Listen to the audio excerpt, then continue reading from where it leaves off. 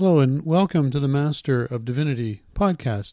I'm Michael Kooiman, and my mission is to bring you the best bits of a basic degree in theology to help you learn what ministers learn as they prepare to serve the church. This is our second series on ethics, the first being the introduction to the topic found in episodes 10 to 13. I encourage you to listen to them before you begin this series, but it's not imperative. As always, thank you for joining me. In this episode, we begin a four-part look at ethics and the body, often called bioethics, the application of moral principles to human health. We're going to begin in the Bible and draw a thumbnail sketch of the many ways the human body is presented in Scripture.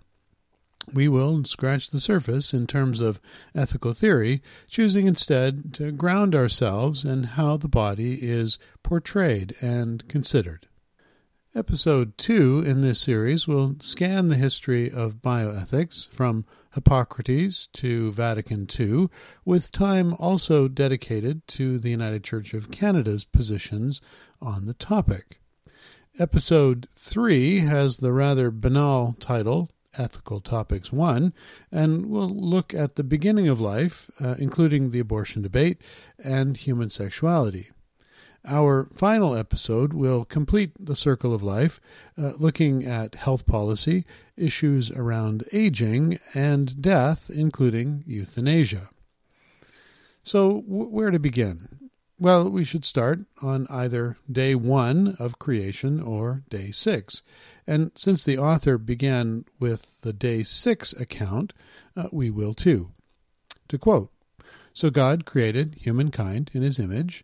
In the image of God he created them, male and female he created them. God blessed them, and God said to them, Be fruitful and multiply, and fill the earth and subdue it, and have dominion over the fish of the sea, and over the birds of the air, and over every living thing that moves upon the earth." So what have we learned about our bodies so far? First, we're created in the image of God, both male and female created in the image of God. I'd like to tell you that a detailed word study and a look at the original Hebrew reveals what God looks like, but I cannot. The word for image, salem, just means image. It's not a common noun, but each use brings us back to the word image. In other words, if you want to see the image of God, look in a mirror. Both male and female can look in a mirror and see an image of God. It sort of defeats the old man on a throne idea, leaving us instead with something to ponder. We're made in God's image, but we're not God. So, thanks be to God. We can see God in others, but they're not God either, since we know what they and we are capable of, and it's often far from divine. So what do you think it means to be made in God's image? If you wish, you can pause for a moment and discuss.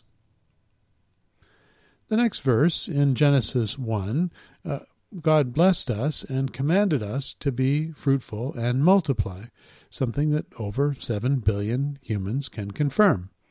The verse continues with the now controversial topic of dominion, something that's beyond the scope of our study. There is, however, a link between human reproduction and sustainability, something we may get to by the 4th episode in this series. Genesis begins with the day 6 account, but then posits another account of creation, this time with humans appearing on day 1. It reads, "In the day that the Lord God made the earth and the heavens, when no plant of the field was yet in the earth, and no herb of the field had yet sprung up, for the Lord God had not caused it to rain upon the earth, and there was no one to till the ground. But a stream would rise from the earth, and the water covered the whole face of the ground. Then the Lord God formed man from the dust of the ground, and breathed into his nostrils the breath of life, and the man became a living being." In many ways, this is the more familiar of the two accounts. The first account reads like it was written by lawyers, obviously were created first then, while the second account has a more narrative quality to it, a story told around a campfire with lots of detail, a problem to be solved, and an inventive beginning. First, we are dust, spoiler alert here with the dust, we'll come back to it, and then we receive the breath of life, literally God's Spirit, breath. Notice, too, that we are made for a purpose, to till the ground and to be partners in this creation. Later, this labor would become punitive, but for now, we're just there to help. And just when you thought this account would be free from lawyers, God speaks. You may freely eat of every tree of the garden, but of the tree of knowledge of good and evil you shall not eat, for in the day that you eat of it you shall die. Obviously, we know the end of the story, making this a significant moment. What is surprising is how quickly the first law comes. Even before the first man has an unindicted co-conspirator, there's trouble in the text. Just by making that first law, the tension rises, and everyone sitting around the campfire knows where this story is headed. And I should say a word about the campfire itself. You may recall from a previous study that I have a theory about the mythic material found in the Bible. We know that the world was not made in 6 days, so we are left to decide what to do with this material. We can't ignore it because it's Scripture, meaning that God inspired these words for our use. They contain truth for us, even if they're not factual. So I prefer to think of them as stories told to help us understand the Most High and to understand ourselves. They are responses to the kinds of questions a child might ask around a campfire. For example, how was the world made? Who were the first humans? Why do we die? And it's this last question that we now turn, picking up the story in Genesis 2. It says, the man gave names to all the cattle and to the birds of the air and to every animal in the field, but for the man there was not found a helper as his partner. So the Lord God caused a deep sleep to fall upon the man, and he slept. Then he took one of his ribs and closed up its place with flesh. And the rib that the Lord God had taken from the man he made into a woman and brought her to the man. As much as the unfolding story seems a little less legalistic in tone, it comes with its own issues. First, women are created as helper and partner, secondary to the man in this telling. Before, men and women were created equal, made at the same instant and in the image of God, and now the woman is an afterthought, the solution to a problem, and not an independently created being. So, what do you think are the implications of this second version? Take a moment to discuss, if you wish. Back when I was young, I took an Introduction to the Old Testament course at York University, and starting in September, we were still in Genesis at the beginning of March. We won't make that mistake here. But we're not done with this book yet because there will be more drama in the garden. So, what happens? Well, Eve meets an opinionated snake. The snake disputes God's first law. Eve eats the fruit that's pleasing to the eye. Eve gets wisdom, shares the fruit with Adam. The clothing industry begins. God asks the obvious question, did you eat? And God curses the snake. And then we pick up the narrative again. To the woman he said, I will greatly increase your pains in childbearing. In pain you shall bring forth children, yet your desire shall be for your husband, and he shall rule over you. And then to the man he said, because you have listened to the voice of your wife, and have eaten of the tree, about which I commanded you, saying you shall not eat it, cursed is the ground because of you. In toil you shall eat of it all the days of your life. Thorns and thistles it shall bring forth for you, and you shall eat the plants of the field.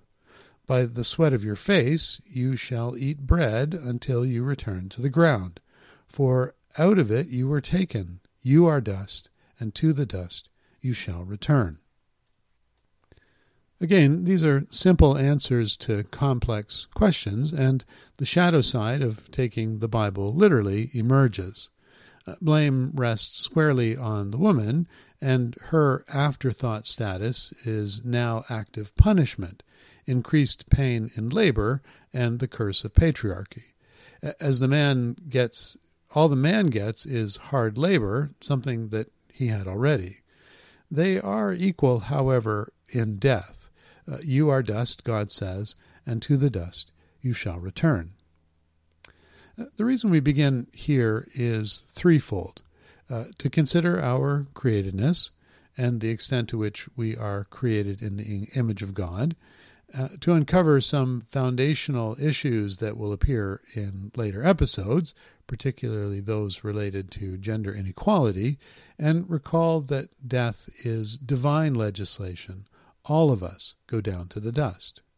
How God ends death, then, is theological and not biological.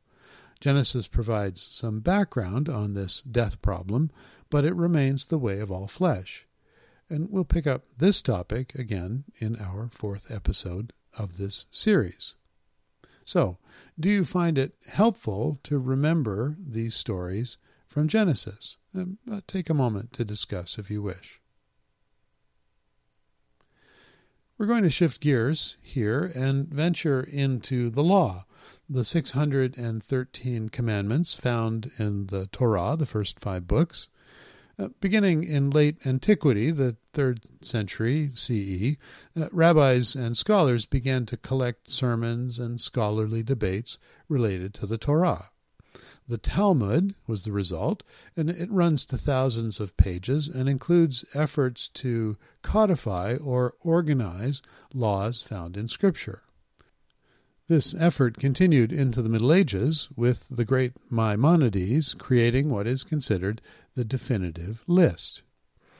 The 613 commandments are broken down in various ways, positive commandments to do something, and negative commandments to refrain from doing something.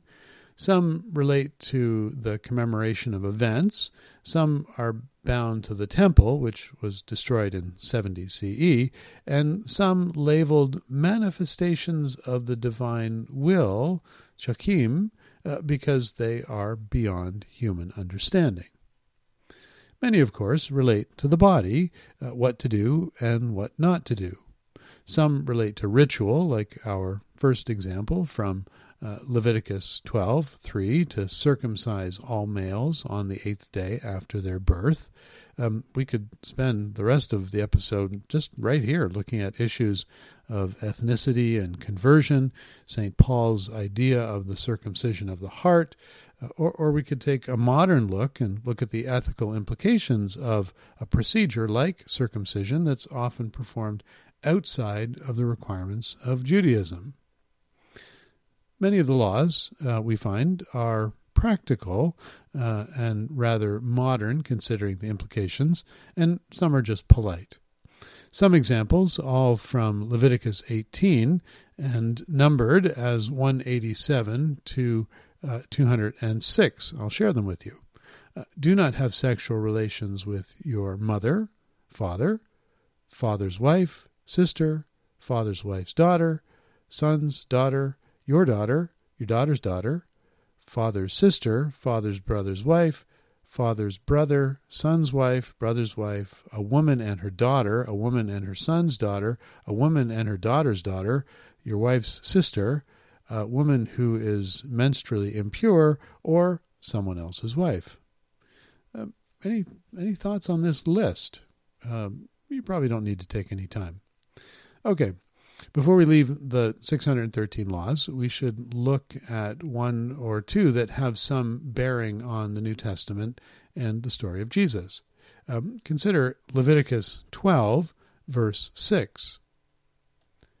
And when the days of her purification are fulfilled, for a son or for a daughter, she shall bring a lamb of the first year for a burnt offering, and a young pigeon or a turtle dove for a sin offering unto the door of the tent of meeting unto the priest. Now, anyone who's ever attended worship around Christmas knows Mary and Joseph present Jesus in the temple and make an offering prescribed for those of humble means. And this is the first reminder that Jesus is a good Jew and follows the law until he becomes a reformer later in life. Still a Jew, but a reformer. And this reform agenda will keep coming up in his teachings, including healing on the Sabbath and the discussion around 7 brides for one brother found in Mark 12, also Matthew 22 and Luke 20. In the end, Jesus scolds the Sadducees and gives a new teaching about the hereafter. He says, when the dead rise, they will neither marry nor be given in marriage. They will be like the angels in heaven. Now, about the dead rising, have you not read in the book of Moses, in the account of the bush, how God said to him, I am the God of Abraham, the God of Isaac, the God of Jacob? He is not the God of the dead, but of the living. You are badly mistaken. Any bridge from the 613 commandments to the New Testament would not be complete without a look at healing. Number 439 on the list requires that someone with a skin disease must present themselves for inspection, returning until the condition has passed. Then they must have a ritual bath, mikvah, and make an appropriate offering. And we get a look at this in Matthew 8. Jesus came down from the mountainside. Large crowds followed him. A man who had a skin disease came and got down on his knees in front of Jesus. He said, Lord, if you are willing to make me clean, you can do it.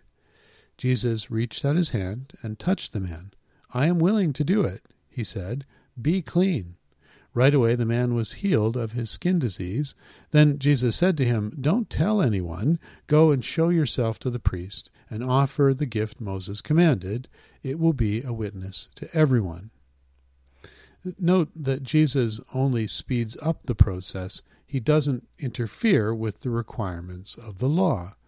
His healing ministry is a mixture of compassion and a series of object lessons, demonstrating the power of God for those with eyes to see and ears to hear. Can you think of all the healings? Well, I've compiled a list. Heals an evil spirit. Heals sick with fever. Many sick and oppressed are healed. Heals a leper. Heals a paralyzed servant. Paralytic is lowered through the roof. Heals someone with a withered hand. Heals the widow's son, actually raised from the dead. Demons into pigs. A woman with an issue. Jairus' daughter raised. 2 blind men healed. A mute healed, an official son healed, healing an invalid at Bethesda, many sick at Gennesaret, demon-possessed daughter, deaf and dumb man, blind man at Bethsaida, man born blind, the one with the spittle, wonderful story, unclean spirit, healing the blind and mute demon-possessed person, woman crippled for 18 years, man with dropsy on the Sabbath, healing 10 lepers, raises Lazarus from the dead, blind Bartimaeus, and healing the servant's severed ear. That's in Luke 22. So much free health care. Jesus is practically Canadian. We could add to this list Jesus' concern for those consumed by anxiety. Can any one of you, by worrying, add a single hour to your life? Have that tattooed somewhere on you. And those the world would condemn, the woman caught in adultery. You get a sense here that the ministry of healing is never ending. Indeed, even at the very end, he's healing the servant's severed ear, remember from Luke 22, at the moment of his arrest, and comforting a thief later beside him on the cross. To conclude this episode, I want to share with you one more scripture passage, a selection from Psalm 139. It is the psalmist's homily to the body, a meditation on belonging to God. It says in a few lines what most of us struggle to say in a lifetime of writing about God, and it begins like this. You have searched me, Lord, and you know me. You know when I sit and when I rise. You perceive my thoughts from afar. You discern my going out and my lying down. You are familiar with all my ways. Before a word is on my tongue, Lord, you know it completely. You hem me in, behind and before, and you lay your hand upon me. Such knowledge is too wonderful for me, too lofty for me to attain. Where can I go from your spirit? Where can I flee from your presence? If I go up to the heavens, you are there. If I make my bed in the depths, you are there. If I rise on the wings of the dawn, if I settle on the far side of the sea, even there your hand will guide me, your right hand will hold me fast. If I say, surely the darkness will hide me and the light become night around me, even the darkness will not be dark to you. The night will shine like the day, for darkness is as light to you. For you created my inmost being. You knit me together in my mother's womb. I praise you because I am fearfully and wonderfully made. Your works are wonderful. I know that full well. My frame is not hidden from you. When I was made in the secret place, when I was woven together in the depths of the earth, your eyes saw my unformed body. All the days ordained for me were written in your book, before one of them came to be. How precious to me are your thoughts, O God! How vast is the sum of them! Were I to count them, they would outnumber the grains of sand. When I awake, I am still with you. So thank you for joining me. Next week, episode 2 of our course on ethics and the body. Thanks again.